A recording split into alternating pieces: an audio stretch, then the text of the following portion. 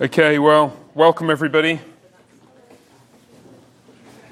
So, now we know what's necessary to provoke an extra turnout of Bible study. We need a special guest.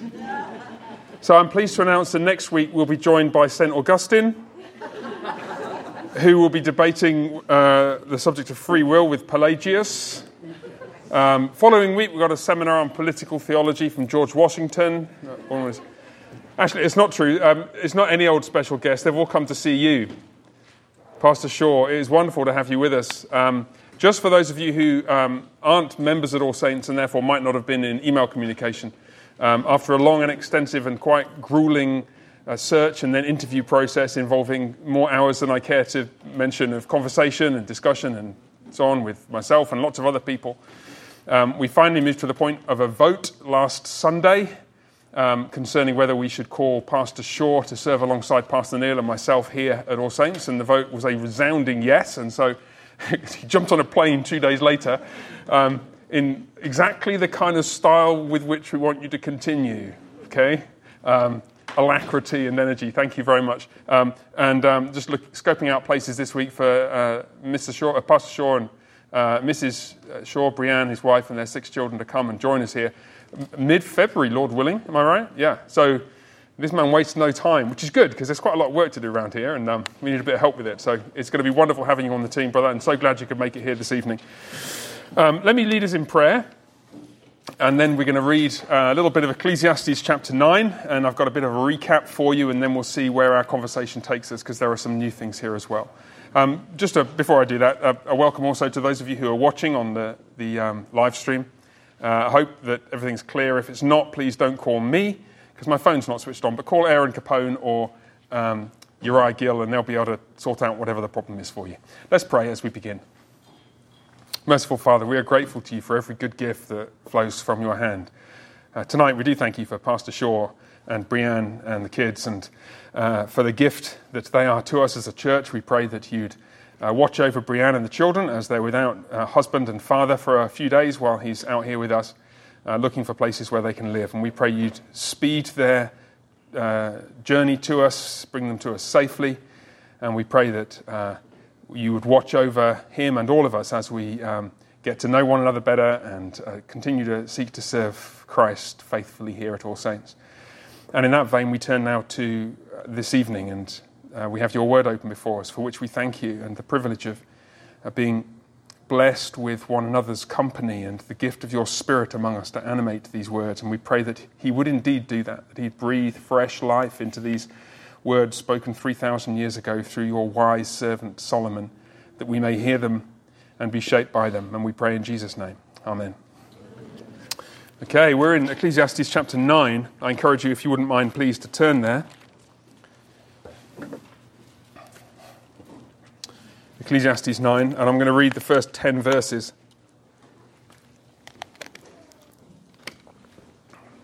This text contains one of my favourite verses in the whole Bible, Ecclesiastes 9:10a, the first half of verse 10, which we'll get to. And once we see it in its context, I trust it will come alive even more vividly for all of us. Let me read this, Ecclesiastes 9 from verse 1.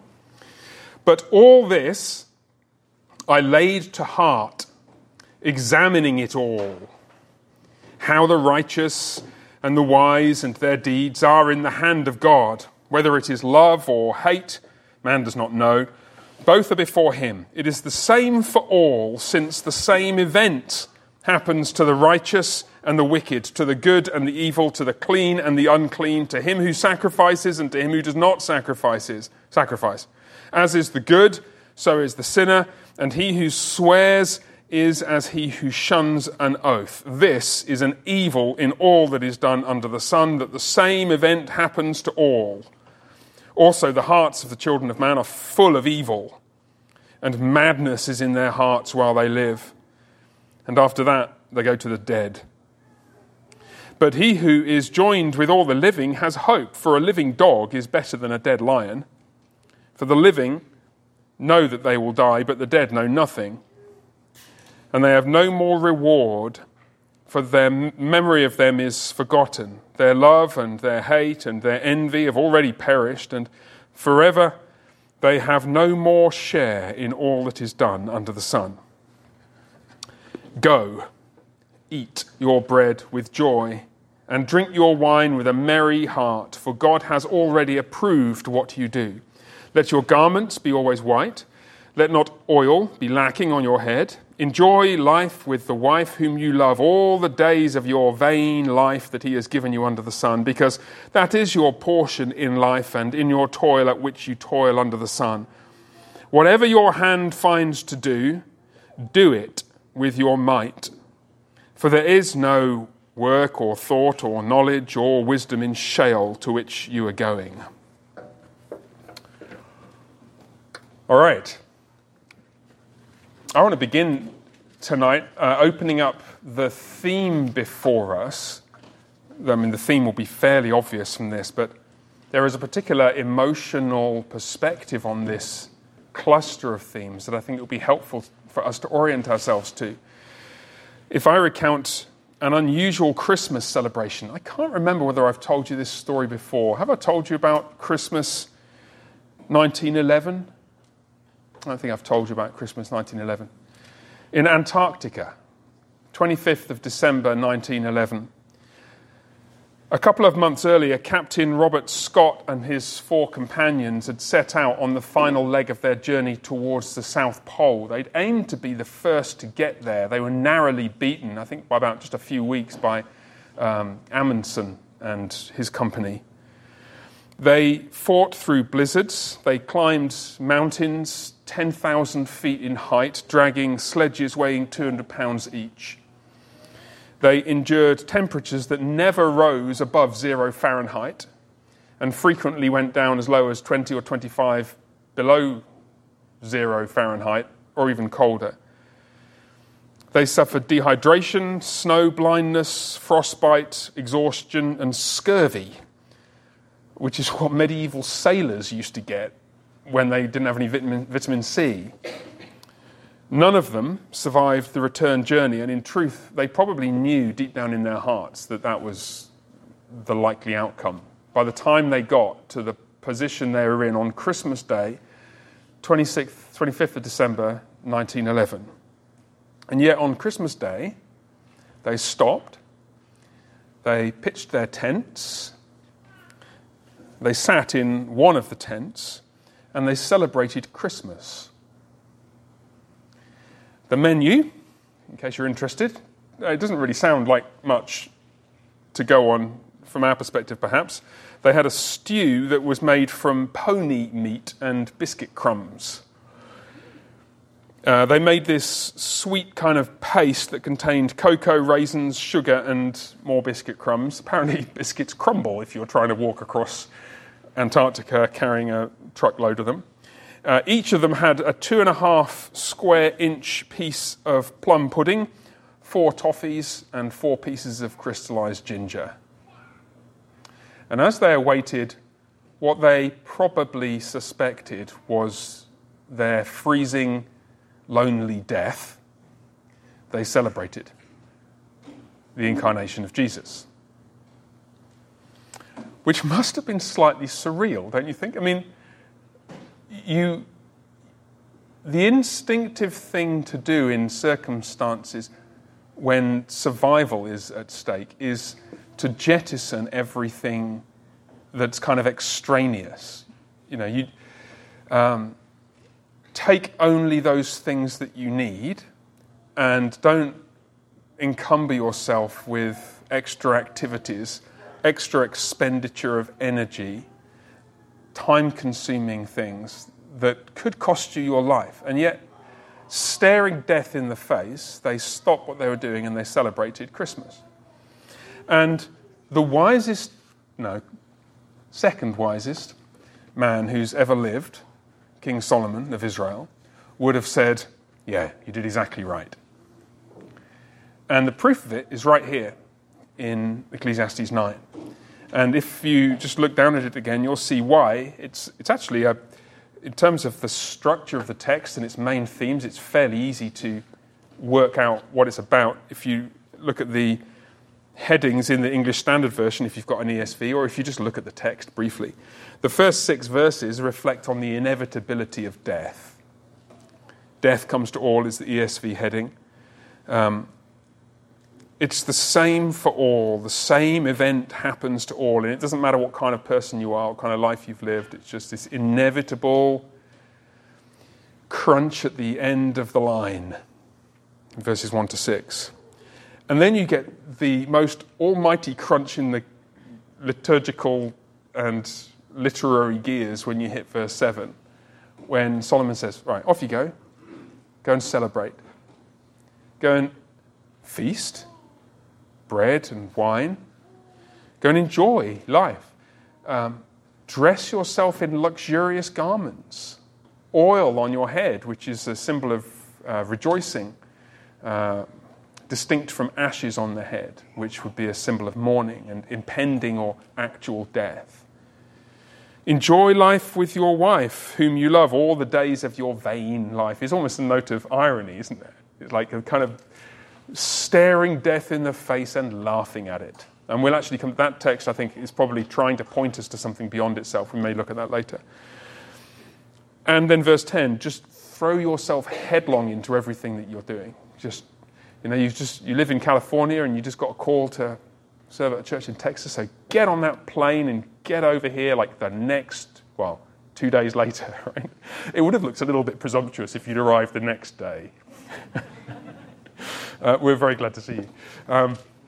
That's the spirit of Solomon here. Can you see it? And for those of you who've been here for the previous few weeks, I know one or two new faces here. It's wonderful to see you, and you're most welcome. But this is a cluster of themes that we have run into multiple times.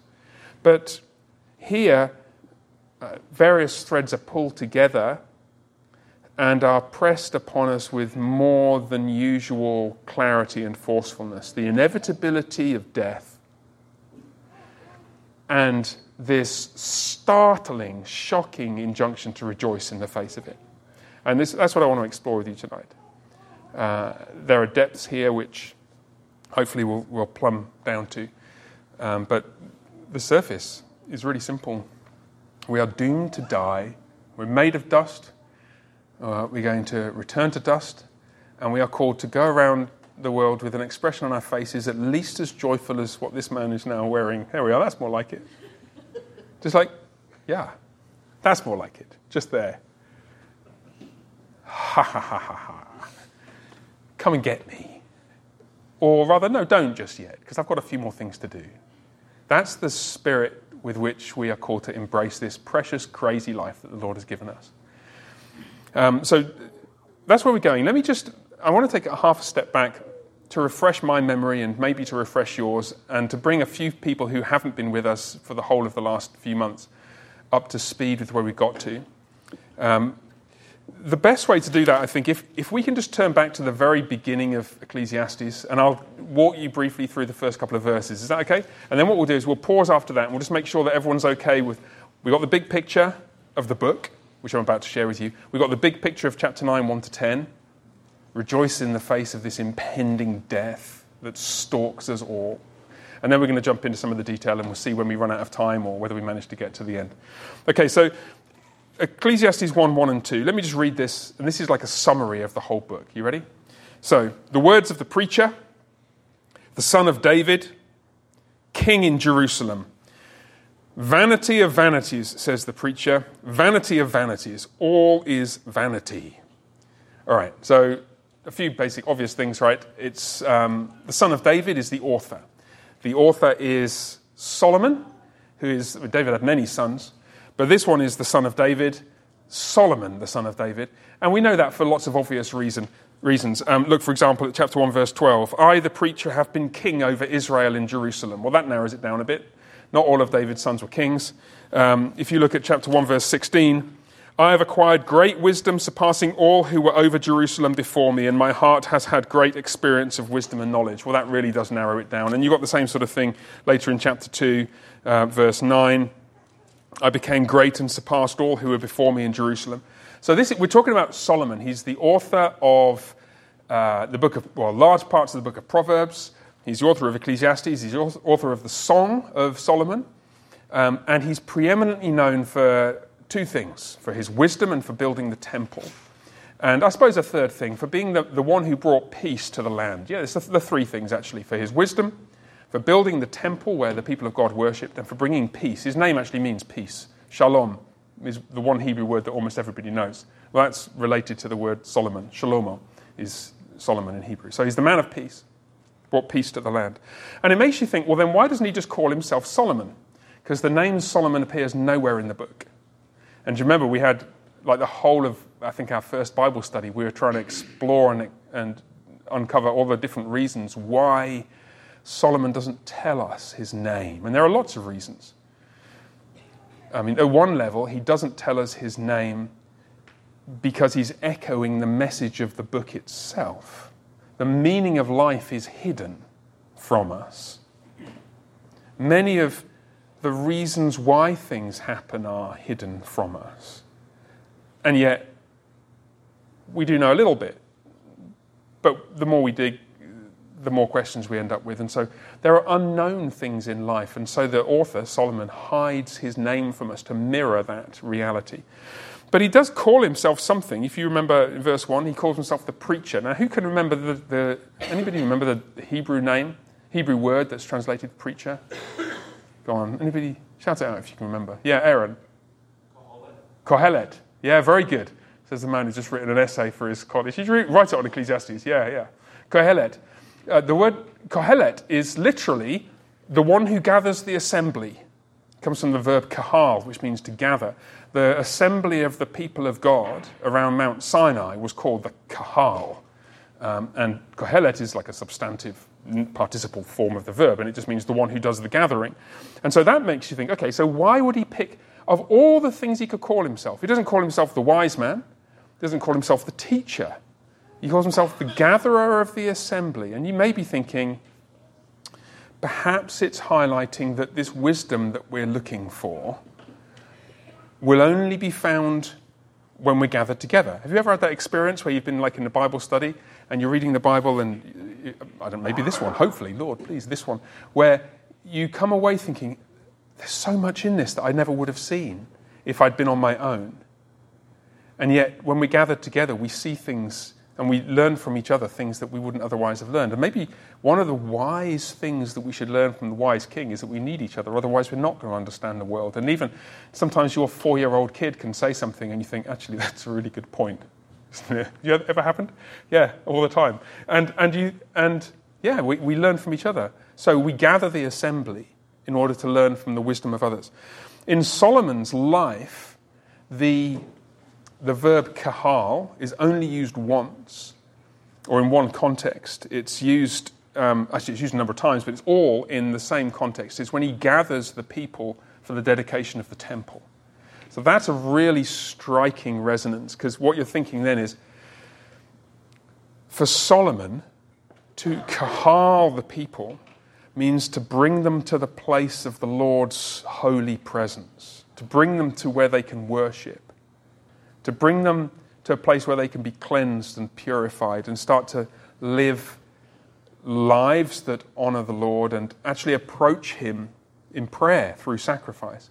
So maybe, then, this is the daily life correlate of that sanctuary worship. I actually mentioned this on Sunday. Worship in Scripture has a twofold valence.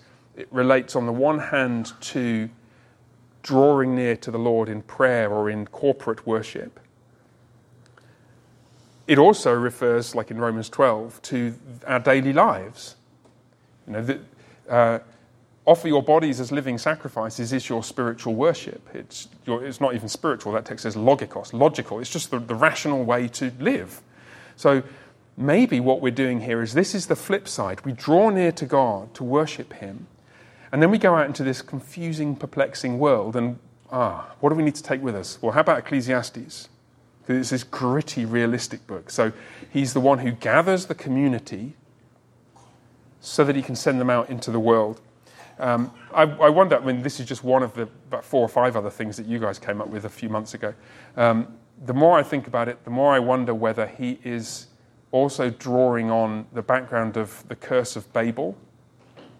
Remember the Tower of Babel? What did God do to the people at the Tower of Babel? He did a couple of things. Yeah, Samuel?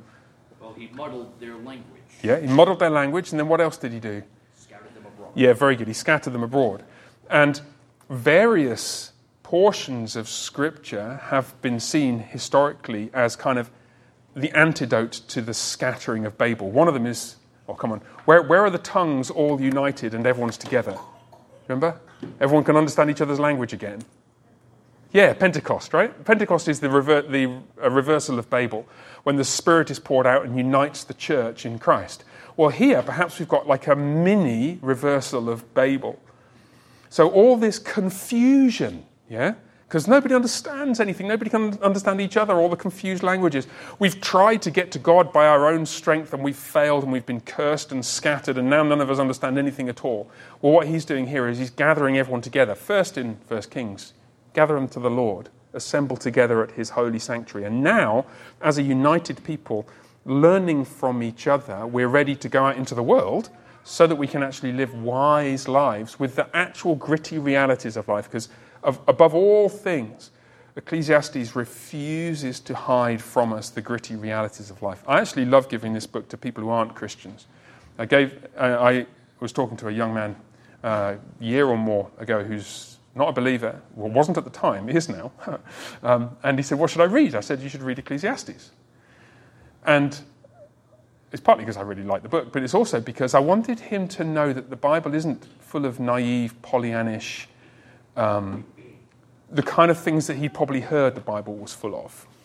The Bible is a real book about real life. And if you ever find life frustrating, and then the Bible says, yeah, life is frustrating, you think, oh, maybe this God understands me a bit better. And so I think that can be helpful for us. So, all right, now I'm talking a lot about this theme of, where were we, of confusion and frustration. One final point about that. What is the one thing that lies behind all that frustration? God didn't make a frustrating world. God made a good world. Remember that. We'll come back to it later. Well, if you look at the occurrences of the name Kohelet in the book, there are how many? Who remembers this? There's a really cool little pattern where the name Kohelet appears in the book. Who can remember? Oh, I'm glad we're doing this recap. Oh, Jack, yeah. 7, yeah, of course, obviously, right? And do you remember, there's 3 at the beginning. Do you remember where the other 4 are? 3 at the beginning.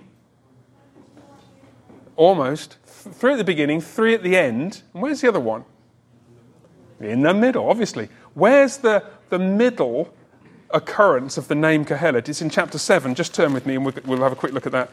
In chapter 7, verse 27, behold, look, everybody. Behold is like an interjection. Also means it's an imperative meaning. Look at this. Hey, everybody, look around you. This is what I found, says the preacher. Oh, this is probably going to be a significant moment then, because he's found something. And what's the thing that he's found at the climax of that passage? Verse 29, God made man upright, but they've sought out many schemes, many devices. So what accounts for the frustration of the world that the preacher, Kohelet, sees? It's this painful and frustrating tension between the fact that the world is beautiful and good and to be enjoyed, because God made man upright. Everything was made good. But we have gone around and sought out many schemes. We have twisted the way of things. It's a reference to Adam's sin and the fall and the resulting curse on all people. So we're living in this world which is both beautiful and broken and cursed with death and pain and sin and frustration. And we're therefore called to not just get lost in the pain and frustration, but to rejoice in that which is good. So that's the tension and the mystery at the heart of Ecclesiastes. And just looking at verse 2, back in chapter 1, verse 2, and this is Kohelet's own summary of that frustration. Vanity of vanities, says the preacher. Vanity of vanities. All is vanity. And we talked about the translation of this word at some length, didn't we? It's the Hebrew word. What's the Hebrew word translated vanity? Hevel. Yeah, you all remember that. It's hard to forget that one, isn't it? Hevel, it means literally mist or vapor. It's sometimes translated meaninglessness or emptiness or futility. And the problem is none of those things really capture it because it's a very concrete image. I mean, obviously, mist is not very concrete, but it's a physical thing. And sometimes we make a mistake by trying to turn imagery into abstractions. What does mist mean? Well, it doesn't really mean any one thing. It means lots of things. And so the illustration that always appeals to me, and which I actually saw a version of here in Fort Worth, but the lake in the park near our home in London where we moved from, and I saw this at Lake Worth one morning when I drove past it on 8:20 on the way to work. But frequently in the winter in England, it will be covered in this shroud of mist, about 4 or 5 feet thick, and it's blowing this way and that, and it's unbelievably beautiful, but highly unpredictable. And it's like curls of mist. It's like kind of special effects, and you could never predict which way it's going to go next. And you could just stand there and watch it for a few minutes, and then as the sun rose and it warmed up ever so slightly because it's England, eventually, after a few minutes, it would all just disappear. Life is like that. It is like mist. Can't predict it. Which way is it going to go next? The slightest puff of wind will make it go this way or that. It's really staggeringly beautiful. I could watch it all day, but it's not there all day because it's just gone. And life is like that as well. It just disappears. And so what should you do in the face of that? And that's bringing us now to where we are in chapter 9. And another illustration, pardon me with all these stories, but I think especially when we're trying to get to grips with life in its complexity, sometimes these stories are kind of helpful ways of doing it. I'm reminded of a photograph that Nicole and I took of our 3 children on the beach at Calais in northern France, where they had been building sandcastles at low tide while we were waiting for our ferry home from one of our holidays on the continent. And they were covered like in sand and salty, gunky muckiness, and they'd been building these sandcastles for a couple of hours. I was like, oh, how are we ever going to get this filth off them? But they were so happy, and they built these really quite pitiful sandcastles because they're like 3 years old or something. Anyway, but they were so proud of this. And in 8 hours' time, the tide was going to come in, and then it would go out again, and it would all be gone, never to be seen again. It would be a little smudgy bump on the sand. That's it. And you might think, what a waste of time. What a waste of time building all those sandcastles and getting mucky like that, when the sandcastles are all going to be gone and you're just going to end up mucky and dirty. You need to be hosed off in cold water by your frustrated father when he gets you home. So, no. What a beautiful thing to do. And their faces just shine with the excitement of a 1 and a 3 and a 5-year-old, or however old they are, I can't remember, Nicole would remember, who've just had the most wonderful time. And that's really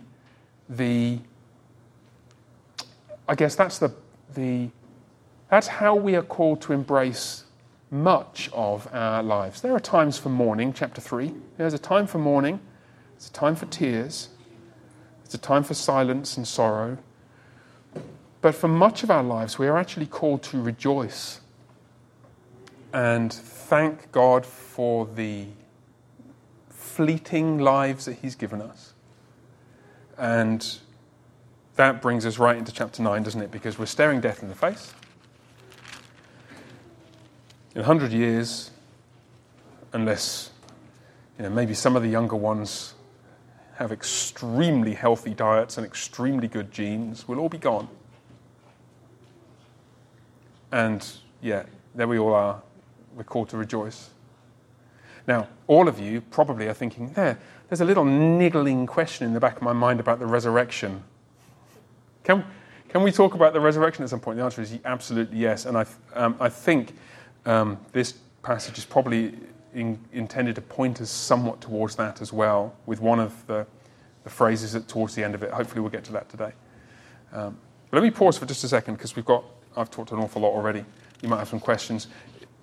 You all happy so far? Big picture of the book and the big picture of chapter 9, verses 1 to 10. All happy? Any questions or comments so far? Any thoughts you want to throw into the pot? Don't be shy. I know some of our normal early contributors are not here tonight because they're recovering from illness, so that just opens the stage up for some new stars to shine among us. Who's going to take the stage? There we are. Look, I knew somebody would. Evelyn, yeah, go ahead. Would you mind quickly going through where the 7 Koheleths are? You said one was Yeah, sure. 7, verse 27. Yeah, so the first 3 are in chapter 1, verse 1, chapter 1, verse 12, and now you're asking, hold on, let me see if I've written them down. I might have done. That would have been useful, and this would save time. Chapter 1, verse 2. That's right, chapter 1, verse 2, thank you. Yeah, well done. I'm glad somebody's paying attention. The last 3 are in chapter 12, verses 8, 9, and 10. And, all of Scripture is artfully constructed, and none of these things are not accidental. So you've got 3 Koheleths at the beginning, 3 Koheleths at the end, and then 1 right in the middle. This is what I found, says Kohelet. And okay, this must be the answer. And the answer is, this is the pain of living in a fallen world, 7:27, right in the middle of the book. Yeah, thank you. Yeah, Aaron. Question. In verse 9, we already touched on the main life comment, and maybe the preacher is using that. Maybe the preacher is usually that ironic. Using the phrase "under the sun" in that same verse to do the same thing. Since "under the sun" has not been used in very appetizing by the preacher up to this point. Yeah, so that's a very good point. So just at the end of verse 9, the preacher uses the phrase "under the sun." That is your portion in life, and in your toil at which you toil under the sun. And so maybe that's a hint that we're talking about in this age before the resurrection. I think probably that's right, yeah. I think that's right. I also think the 1 Corinthians 15:58, your labour is not in vain. That's at the end of the resurrection chapter. So there is a resurrection answer to Ecclesiastes, but it doesn't undo Ecclesiastes. What it does is it one-ups Ecclesiastes. It says to Ecclesiastes, yeah, you're right. This life is exactly how you say it is. It's good and wonderful and glorious and tremendously frustrating. And death really does feel like an end, and it's experienced as a painful intrusion into our lives. And all this will be resurrected afresh. That's the glory of the new covenant hope, which 1 Corinthians 15 is all about. And that 1 Corinthians 15:58 is the climax of that. We will get to that, I hope, today. Yeah, thank you. Good. And I should say, anybody at home, if you're watching through that little tiny porthole right there, then if you've got questions, then ping them our way, and our 2 mighty men of valor over there with the laptops will feed them into us. All right. Any other comments or questions so far? Some of this is familiar, I know, right? But some of it won't be to some of you. All happy? Should we carry on? All right, so let's just jump in. I don't want to spend... Well, okay, we could spend a long time in the first 6 verses. Part of me doesn't want to, just for emotional reasons. I don't think I have the energy. But let's just look at it briefly and just try and get a sense of how it says what it says. Just try and feel the poetic and theological weight of how it is describing the inevitability of death. Just look with me. All this I laid to heart, examining it all. That's probably a reference to, firstly, the whole book so far, but also perhaps to chapter 8, verses 14 and 15, because it seems that those 2 verses are expounded and expanded in these 10 verses. Verse 14 of chapter 8, there are righteous people to whom it happens according to the deeds of the wicked, and vice versa. Well, that's picked up in verses 1 to 3, certainly.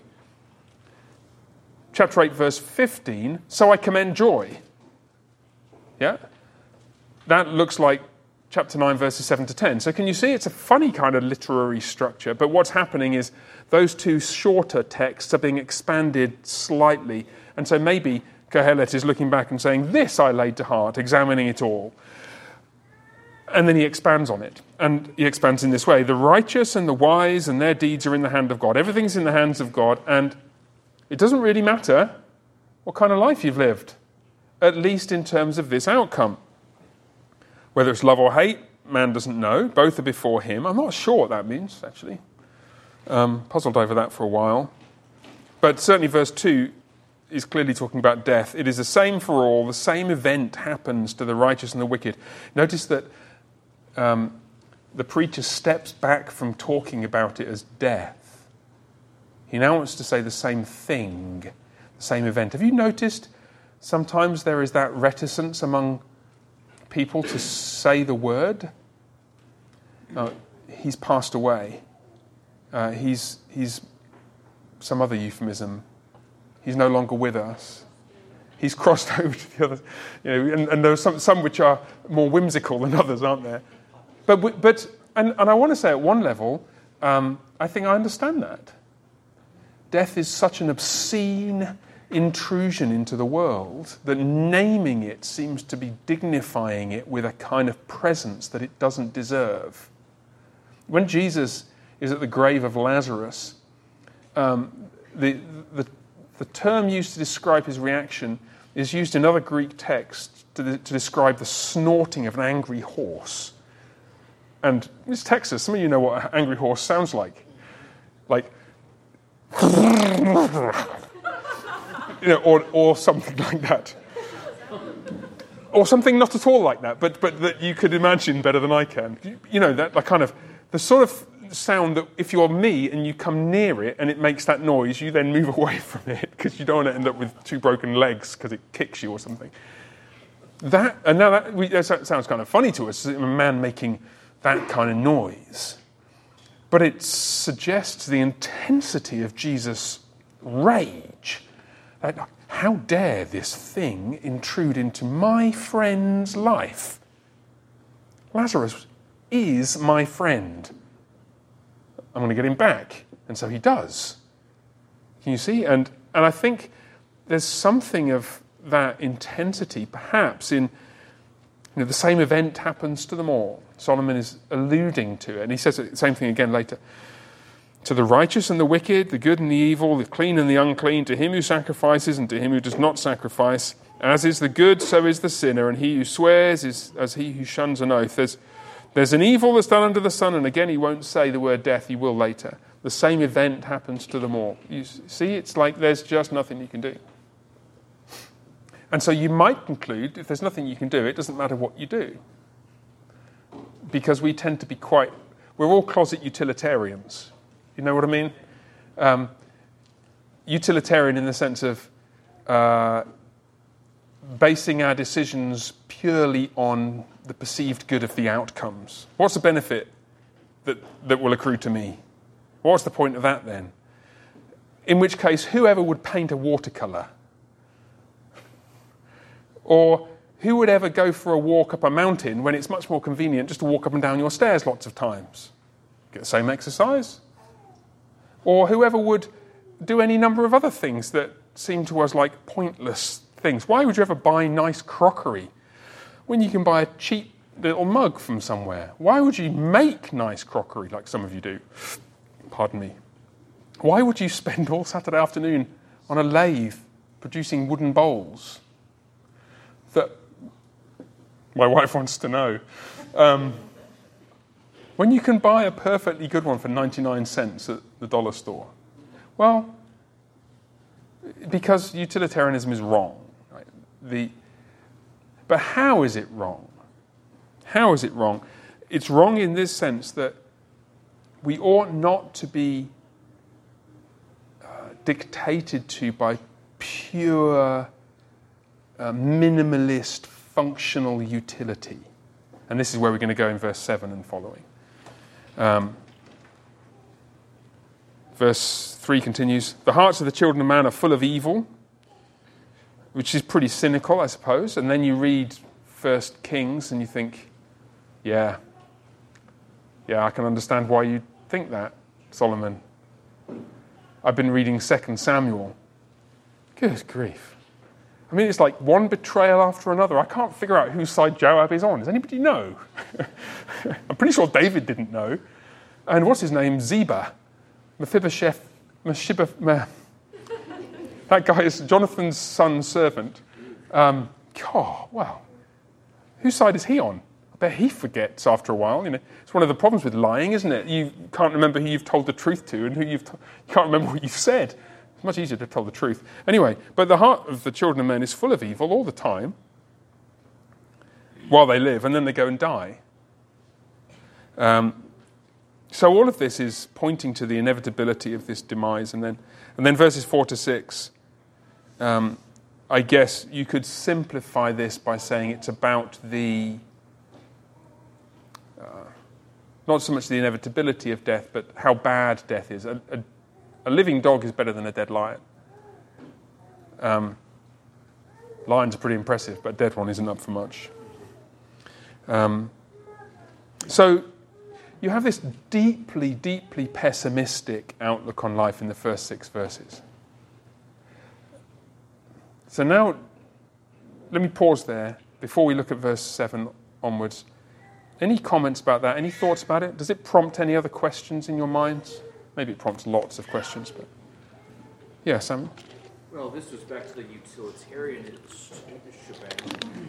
Wouldn't you say that that is, in and of itself, a form of idolatry?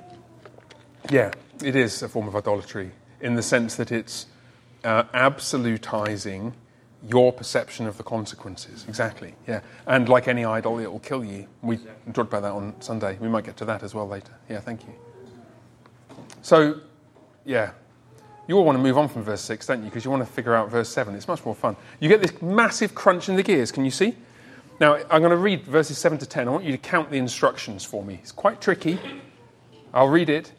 Count the instructions. See if we all get to the same number. Go. Eat your bread with joy, and drink your wine with a merry heart, for God has already approved what you do. Let your garments be always white. Let not oil be lacking on your head. Enjoy life with the wife whom you love all the days of your vain life that he's given you under the sun, because that is your portion in life and in your toil, at which you toil under the sun. Whatever your hand finds to do, do it with your might. Literally, with your muchness. It's the same word that's used, love the Lord your God with all your heart, your soul, your might. For there is no thought, work or thought or knowledge or wisdom in Sheol to which you're going. How many instructions? 7. You got 7. Did somebody get 10? You got 9. I'd love to see where the 9 or 10 come from. You're obviously, you got 5. How many did you get, Jack? Jack normally gets the right answer. You got 5. Oh, my word, now we're in trouble. 6. Oh, well, that didn't work, did it? Never worked with children or animals. Let me tell you what I and all the commentators I've read think. Sorry to kind of raise you that one. Go, eat, drink, let your garments be white, let no oil be lacking on your head, enjoy life with your wife, do it. 7. Samuel was right. I think, like I said, it's not easy to spot, and partly it's because in English some of the sentences are a bit tangled up. This is going to sound bad, but it is more obvious in the Hebrew. Sorry. Now, come on, let's start teasing these apart. Before we look at the individual ones, 7 imperatives. Come on, where have you seen this before? Or just 7 of anything?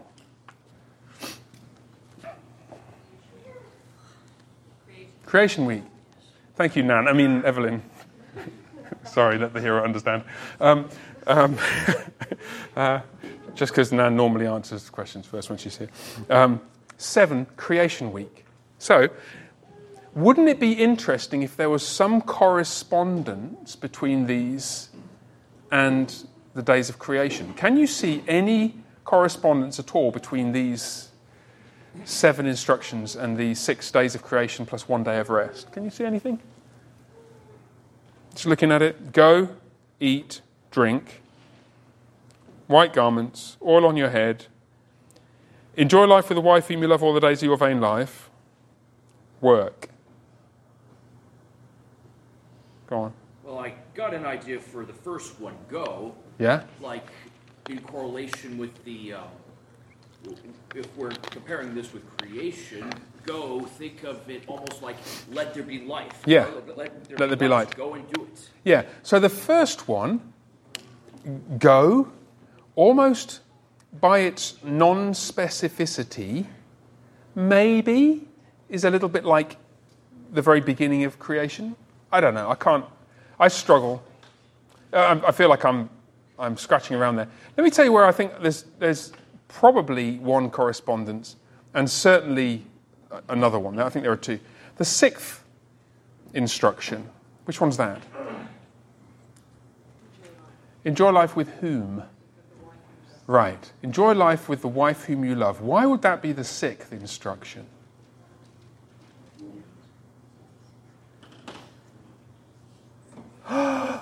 Cora just realized. Why is that the sixth, Cora? Because Eve was created on the sixth day, along with Adam. Adam and Eve were created on the sixth day. The sixth day is the creation of people day. So maybe, just maybe, what we're seeing here, in the face of that which has broken creation, the sin of Adam and Eve, that one way to fulfill the purpose of creation, and particularly the purpose of humanness in creation, is this: enjoy life with the wife whom you love. Now, it wouldn't be the only way, it's not the only thing the text says, but maybe there's something there. And in a few minutes we'll see more creation echoes. I think there is something else, though, in the seventh one. But this is, well, maybe it's easier to spot, maybe it's harder to spot. Why would the seventh instruction be seventh? Whatever I'll translate it in a way that brings out the connection with Genesis 1. Whatever your hand finds to work, work at it with all your might, for there is no work or thought or knowledge or wisdom in Sheol to which you're going. Work, work, work, 3 times. Why is that the seventh one? That was nearly a hand up, wasn't it, Mr. Maxwell? When you become a member, by the way, there's no opting out. Okay, but for now, we'll let you just... Why is that the seventh instruction? Work, work, work. Yeah, Aaron. It seems like it's almost the reverse of what you think it is. Right, it's the reverse of what you think it will be. Why? Because you're supposed to be resting. Because you're supposed to be resting on the Sabbath. Think back to Genesis 1 and 2. Everything's created by the end of the sixth day. People talk about, do you believe in 7-day creation, 7 days of creation? It's like, no, there are 6 days of creation. Sorry, I certainly believe in those. The seventh day is not a day of creation at all. It's a day of not doing creation. It's a day of resting. And here, Solomon has made his Sabbath instruction an instruction about work. Work, work, work, 3 times. Whatever your hand finds to work, work at it with all your might, because there's no work in Sheol. So now you need to tell me why. Why would Solomon do that?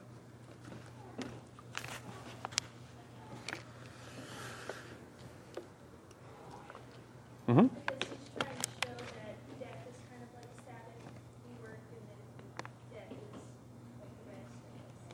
Maybe death is like a rest. I need to make sure I'm hearing. Right. He's trying to show that resurrection is the rest. I think that's profoundly true. And you're almost skipping 3 or 4 steps past how Solomon would have thought of it, I think. Notice what he... Well, no, just pause 1 second. Anybody else got any ideas? You're right, and we're going to get exactly to there. Any other thoughts? Somebody's got their hand up. Oh, yeah, Aaron. Sorry. I'm thinking maybe because when you work, the rest of the end feels that much better. Right. At the end of a long day, when you work, right. that final rest is rewarding, and that's how work is designed to be. Right, yes. So when you work, the final rest that you're anticipating, which Sophia is alluding to, the rest of the resurrection, is that much better.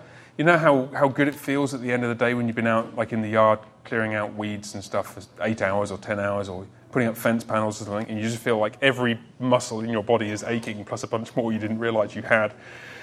Yeah, that kind of rest feels so good after you're completely exhausted. I think both of you are heading in exactly the right direction. Sophia especially, actually. Let me imagine putting it like this. Imagine if Solomon had said that, had made this 7th instruction an instruction about rest. That would have given us a sense of completion, wouldn't it? You know what I mean?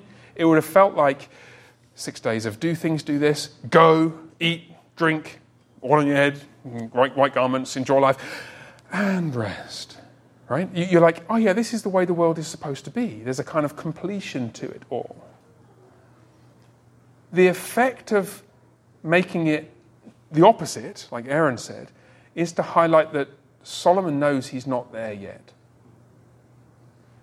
I think this is one of those moments where you realize Solomon knows that the picture he's giving us is completely true and not the whole story. And I've alluded to this already, even earlier today. But in verse 9, I just cannot bear to read this without also thinking of the scriptural theme that makes it not true. Just look at verse 9. Enjoy life with the wife whom you love all the days of your vain life that he has given you under the sun. Is your life vain? Who wants to say yes? Because it says so here. Who wants to say kind of no? Yeah. Who wants to say sort of yes and no? Who wishes that Pastor Jeffrey wouldn't ask questions like this and we could just move on and you just tell us the answer? Well, I don't know what the rest of you are thinking. I think this is one of those moments where you see the tension that the progress of God's plan introduces into Scripture. You see in what Solomon writes here that he knows there's something else coming, but he's not quite sure what it is.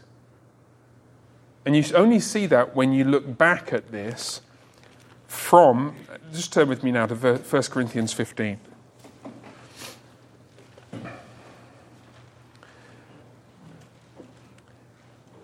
And you've got to have Ecclesiastes really firmly in your head when you read this.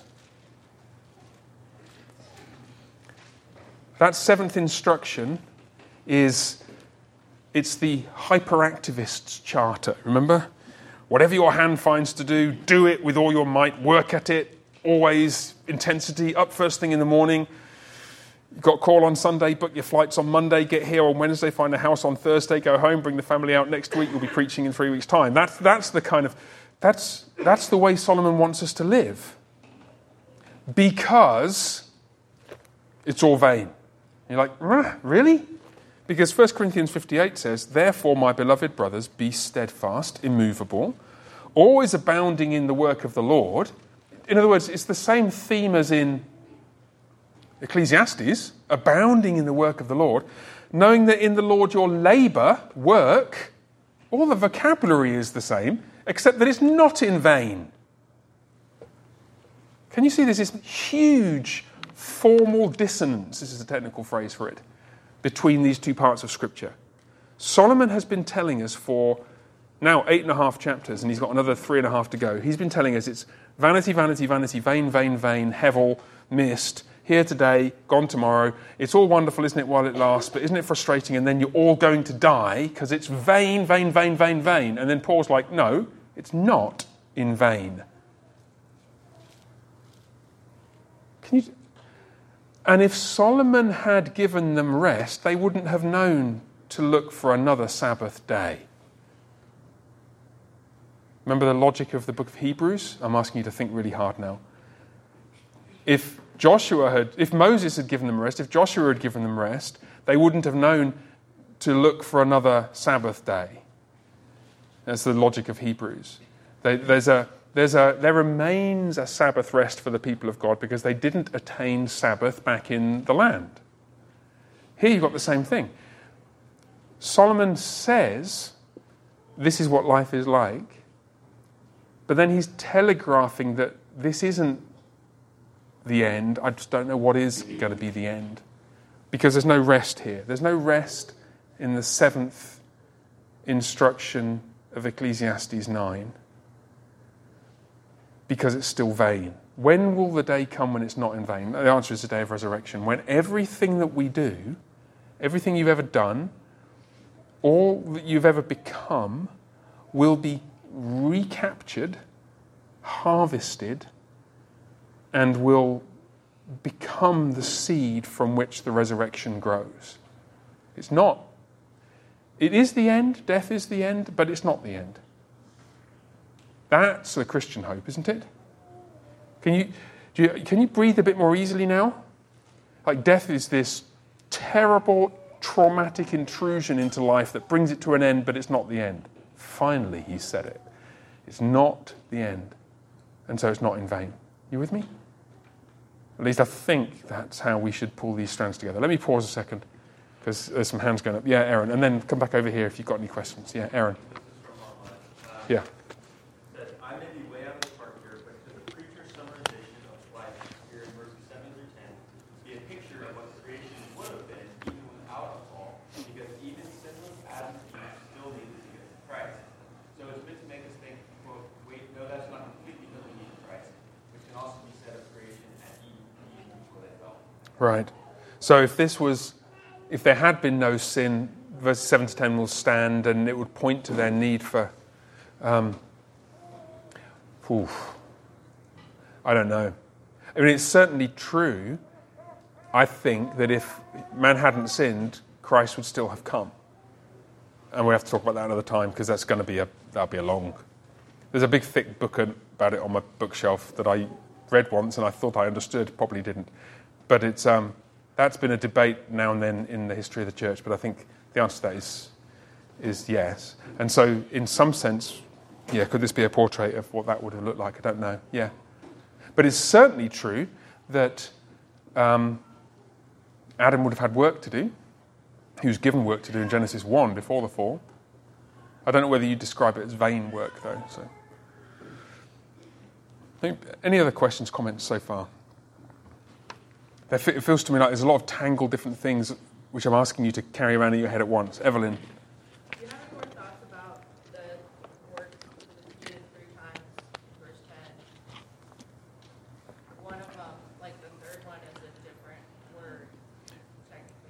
Yeah, in your English translations. Yeah, do work. Yeah, it's the same word in Hebrew. So the verb asah and its cognate nouns can be translated to do or to work. And when you make a Bible translation, you have to compromise. You can't be literal. There's no such thing as a literal Bible translation. Whatever anybody says, it's just not possible. Because words don't work in the same way in different languages. The semantic ranges don't overlap exactly. So there's no one-to-one correspondence between words. So, that's it. In fact, there's you mentioned the threefold thing: work, work, work. Well, what's the threefold word in verse 9? This is the clue that it really is about Eve on day 6. What's the threefold word in verse 9? Life. What does Eve's name mean? Life. Yeah. She will be called Eve because she'll become the mother of all the living, because Eve in Hebrew means something a little bit like life or life giver. So life, life, life. Enjoy life with the wife. Oh, this is going to become a poem now. Enjoy life with the life-giving wife. Thank you. You're welcome. We're here all week. Then you expect... this feels like I'm making it so confusing and complicated. I'm really trying not to. I'm sorry. You'd expect day 6, life, life, life. Day 7, rest, rest, rest. You get life, life, life, work, work, work. It's like, oh no, something's missing. Yes, because it's all vain. When does the day dawn when it's not in vain? Oh, 1 Corinthians 15, resurrection. There, that's simpler, isn't it? Why didn't I think of that the first time around? All happy? Right, so now within that context, okay, now we have two ways of appreciating the value of created things. We've got Solomon's way. It's just good. Created gift. And it's going to perish. But it's good. Enjoy it. And we've got Paul the Apostle's and Jesus' way. It is going to perish and it'll all be harvested again. It's the seed that will be sown that will become goodness in the renewed heavens and earth. Yes? So you can think of everything from those perspectives and they actually start to overlap. So now we go back to the other items on the list and we'll start to think, okay, in what sense do these things speak to us of created goodness? In what sense do they speak to us of resurrection life? Yeah? So, which one do you want to start with? You've got go, eat, drink, white garments, and oil. What do you want to start with? Uriah. White garments. All right, white garments. There's something odd about white garments. Are you supposed to eat all the time? Are you supposed to drink all the time? What does it say in the text? Drink your wine with a merry heart. Do you want to drink wine all the time? No. Let your garments be always white. It's the only thing in that list you're told to do always. Why? What are white garments about? Thank you very much. You should definitely come to Bible study more often. Mrs. Olson, did you all hear that? The white linen in Revelation 21, 22? Righteous acts of the saints. Let your garments be always white. So it's a picture of purity. It's a picture of the renewal of a person in Christ, who is the one wearing white linen in Revelation chapter 1. Yeah, thank you. Yes, Miss Duke. And then Paul again. Whenever it talks about let your garments always be white, do you think that's also possibly like a symbol of the soul? Like not just the physical, but also the inward? Yes, I think it probably is. It's a picture of inward character. Remember that garments in Scripture in general talk about your inner state of mind, torn garments, sackcloth, mourning, festal garments, joyfulness. They also talk about your status, priests, special clothes. Yeah, Joseph, special clothes because he's special son, because his father didn't understand that if you have a special son, it's going to cause trouble with the other 11 sons. So really, you shouldn't do that. So yes, status, function, state of mind speaks of those things. And in a broader biblical context, it speaks of the state of righteousness. Paula, pardon me, did you have your hand up a moment ago? Go ahead. Well, I think you said, how does this have to deal with resurrection? But I was also thinking liturgically, because this is what we do in church. We go, we eat the bread, we drink the wine with the merry heart, because God now has accepted us. Yes. Our confession, absolution. And the garments being white, I mean, you all wear white garments. Yes. And also, Christ's resurrection, he left his grave garments behind. Yes. And even when you have the sinful woman who was kissing and anointing Christ's feet with her ointment, he said, leave her alone because she is doing She's doing a beautiful thing, yeah. preparing for my burial. Yes. Did you all see, do you all hear what Mrs. Olson said? Did you pick up any of, okay, so there are liturgical echoes here, almost in order, not quite. Eat, drink. Okay, eat and drink. Yes. Oil, a symbol in Scripture of many things. but frequently it's used to depict the work of the Spirit in various ways. And again, we need to avoid these abstractions, but you see the connections. The oil is fuel for the lamp, and the lamp is the thing that manifests the presence of God, and the thing that burning bush is the presence of God, and the burning lampstand in the temple is the presence of God, and the Spirit burning on the heads of the disciples. These are images of the Spirit. Well, the Spirit is the one who lifts us up to be with Christ when we lift up our hearts in worship. Bread and wine, obviously. Go, not sure, but white garments, yes. Your ministers are clothed in white because we have no business. Jeff and Steve have no business declaring that your sins are forgiven. That only Jesus can do that. So when we're taking this distinctive role of speaking in the name of Jesus, that's when we robe up, so to speak, to hide ourselves behind the garments of the white-robed one in whose name we speak. Yeah, go ahead. No, the thought just occurred to me.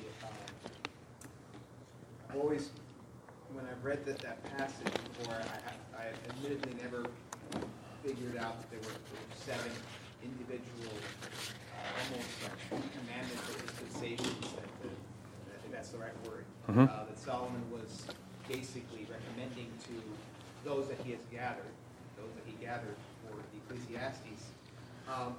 And so everyone thinks 7, creation, and then we mirror creation as 6 days of work and 1 day of rest. But it just struck me that it's almost feels like it's, in this case, this reading, it's 6 things of rest and 1 thing of work. Yeah, that's interesting. It's like 6 things of rest and 1 thing of work. Maybe. I'm not sure it's quite rest exactly, but let's just pursue this thought. Reading that, it reads almost like a Sunday fellowship. Right. I think this is taking us in the right direction. It's liturgical elements. It's obviously Lord's Supper elements. I mean, like bread and wine. Come on. I mean, that's just like so obvious that you're not even bothering to tell me. Yes, it's not quite rest, but it is creation as it ought to be.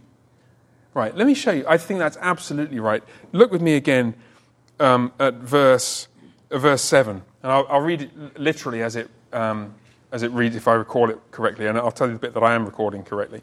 Go,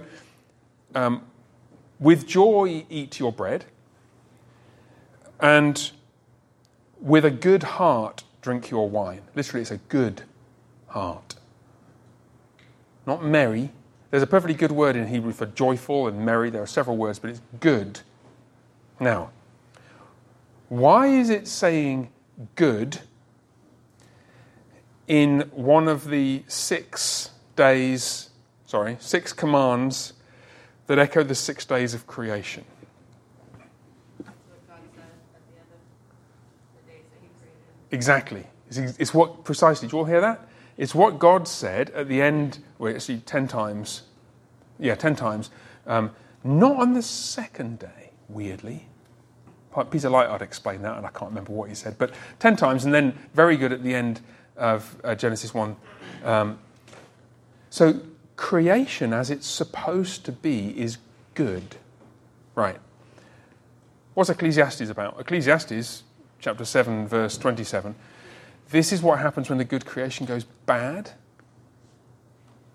God made man upright, but they've sought out many schemes. How do you restore the goodness of creation? Well, it's easy. You drink your wine with a good, that is, merry heart. So I think that this is supposed to be saying something like, one way to restore the world into something like it ought to be is a liturgical celebration of eating and drinking, like at sacrifices of Israel or at our Lord's Supper, or just any regular celebration, like Christmas or Thanksgiving or anything like that. That's how the world's supposed to be. And it's not just, we're enjoying ourselves. This is our hearts, so to speak, the seat of our commitment, reinstating how the world ought to be by joyfully celebrating God's goodness. Paula, sorry, yeah. 10, coming out to verse 9, also seems very creation-y. Yeah. Because you have Very the why, creation-y, yeah. And now he says, okay, go do stuff. Not Yes. just run around the park and have a good time, but be fruitful and multiply and Right, subdue right. the earth. And same thing at the end of the service, we're supposed to Yes, yes. go in peace to serve the King. Yes, yes. So it's like, okay, hooray, we just ate and drank and had a good time. Now we get to go. Go, get after it. Yeah, and I think that's exactly right. It means the first one, go, and the seventh one kind of echo each other. And it is like the creation mandate, isn't it? It's like be fruitful and multiply. Get on with the job with vigor and enthusiasm and so on. I wanted to say something about this because I wanted to pick up some of the things I said on Sunday. With 3 minutes to go, this is risky. But remember, so for those of you who were around on Sunday, I talked about the idol of our feelings and how focusing on our feelings in an effort to feel good is a road to nowhere and actually idolatrous, and we're allowing our lives to be shaped by something that will destroy us. And of course, the danger to that is that we think, okay, great, stuff my feelings. And one or two people have been saying to Nicole or to me, been going around all week so far saying, stuff your feelings, just get on with the job. And you think, well, where exactly do I focus my attention if I do want to find the fullness of joy for which I was created? And this is the answer. See, and I was running out of time at the end on Sunday, so let me just say a couple of words about it now. I mentioned C.S. Lewis, didn't I? What he says about joy. Do you remember? Have you read Surprised by Joy? Hands up if you've read Surprised by Joy. You all got to go and read Surprised by Joy. I can't find the quote in there for the life of me. Somebody find the quote where he says something like, I realised you couldn't, this is not what he said, but the gist of it was, you can't find joy by looking for joy. You find joy in being lost in the pursuit of other things, good things that God has given you, being used according to their purpose. You can find joy in chopping wood. You can find joy in data entry into a spreadsheet. You can find joy in baking bread. You can find, I promise you, apparently, you can find joy in changing diapers. That's the thing to think about at 2:17 in the morning when the kids start screaming for the third time. Not, what about my feelings? Because if you look at your feelings at that point, most of you will think, really, I don't want to get out of bed. Where's my husband? But you're, by devoting yourself to the things that are put in front of you, you can lose yourself in the pursuit of those things and the enjoyment of those things. I was talking to one gentleman just a couple of weeks ago, and I don't know why I haven't mentioned this to you all before. You know that drinking a coffee is an act of worship. Just think for a second. This is a gift of God, correct? You know that first sip taste that Starbucks is always talking about? First thing in the morning, and I was encouraging this gentleman. I said, look, wait, sit down with your Bible first thing in the morning, get yourself a cup of coffee, put it on the table in front of you. And you all thank God for your food before you eat, don't you? Is prayer a prayer of thankfulness? Is that not an act of worship? It is, isn't it? And in receiving this with thankfulness, are we not honouring the God who made it? And so you look at the inky black depths of that mug, and I don't know, if you like espresso, it'll have that kind of creamer on it, which kind of swirling pale brown, which is, then it will kind of move to the edges if you stare at it for long enough, and it will never be seen again. Nobody's ever going to see that ever again.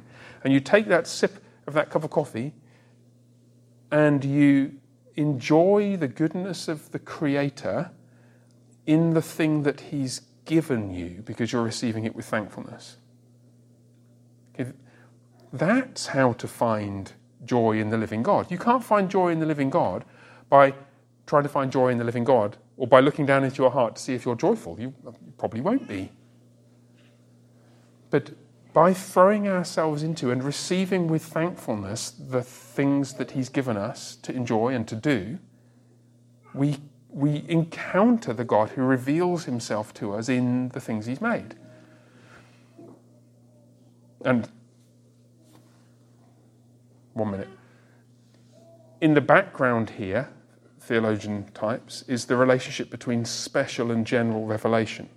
General revelation, God reveals himself in the created world. Special revelation, God reveals himself in Scripture. Don't think of them as separate and unconnected. It's true that the sinful, blind heart of man cannot perceive God in the things he's made. The Scriptures are given to illuminate us by the Spirit so that we can perceive God in the things that he's made. So we can understand history. So we can understand what rocks and mountains and fire mean. So we can understand what the death of some temporarily famous Galilean preacher in 30-odd AD means. So that we can understand what we're supposed to do with food. You're supposed to receive it with thankfulness as an act of gratitude to God. Special revelation tells you how to interpret general revelation. Can you see? We receive these things, and in them we encounter the one who gives them to us. So that's the positive flip. No, that's a very, very short version of the positive flip side of what I said on Sunday. Don't be searching your heart to try and discover whether you're happy. You won't be. Almost guarantee it. But what are you called to do today? You've got responsibilities to do, to take on. And you've got gifts that you've been given. Here, there's a bunch of them. Eating and drinking and all the things that white garments and oil symbolize. And those of you who are married and have families, those relationships. And whatever your hand finds to do, and all of you have something to do. This man's applied for a job cutting steel girders into smaller pieces as an act of worshipping the living God, correct? Yes. Right. And in those things we will, and this is going to sound melodramatic, we're laughing in the face of death. Death stalks and confronts us in verses 1 to 6, and we're going to laugh in its face in verses 7 to 10. And we know even better, because 1 Corinthians 15, it's not actually in vain anyway. Okay, we are way out of time. 3 minutes past, quarter past, as usual. I shall lead us in prayer. We can stick around a little bit. Go and give Pastor Shaw a high five or a hug, whichever you prefer. And we'll see him and his family here hopefully very soon. Let's pray together.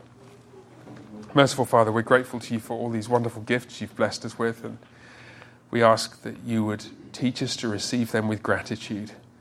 And even as we navigate the frustration and confusion of life, confronting and confronted by death at every step, we ask that you'd equip us to do so wisely and joyfully, knowing that, yes, it's vain because of the death that approaches us, and it's not in vain because of the resurrection. And we pray in Jesus' name.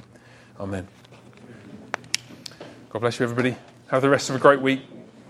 And I will see you next Wednesday, not around this Sunday. Pastor Neil will see you on Sunday. Bye for now.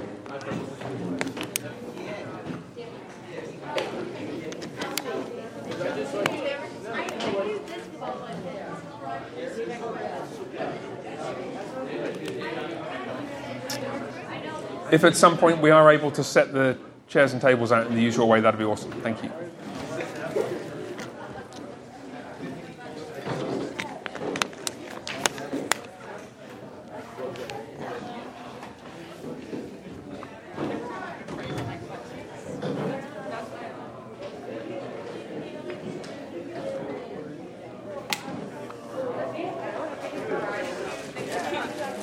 Oh, look.